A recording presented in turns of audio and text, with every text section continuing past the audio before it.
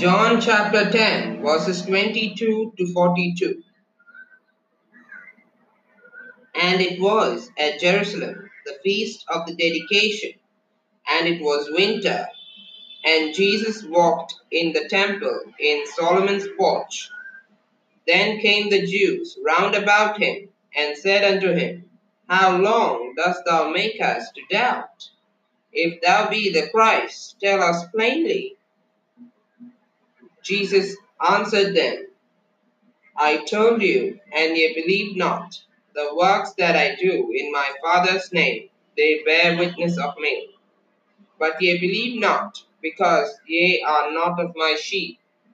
As I said unto you, my sheep hear my voice, and I know them, and they follow me. And I give unto them eternal life, and they shall never perish, neither shall any man pluck them out of my hand. My Father, which gave them to me, is greater than all, and no man is able to pluck them out of my Father's hand. I and my Father are one. Then the Jews took up stones again to stone him. Jesus answered them, Many good works have I shewed you from my Father. For which of those works do ye stone me? The Jews answered him, saying, For a good work we stone thee not, but for blasphemy, and because that thou, being a man, makest thyself God. Jesus answered them, Is it not written in your law, I said, Ye are gods?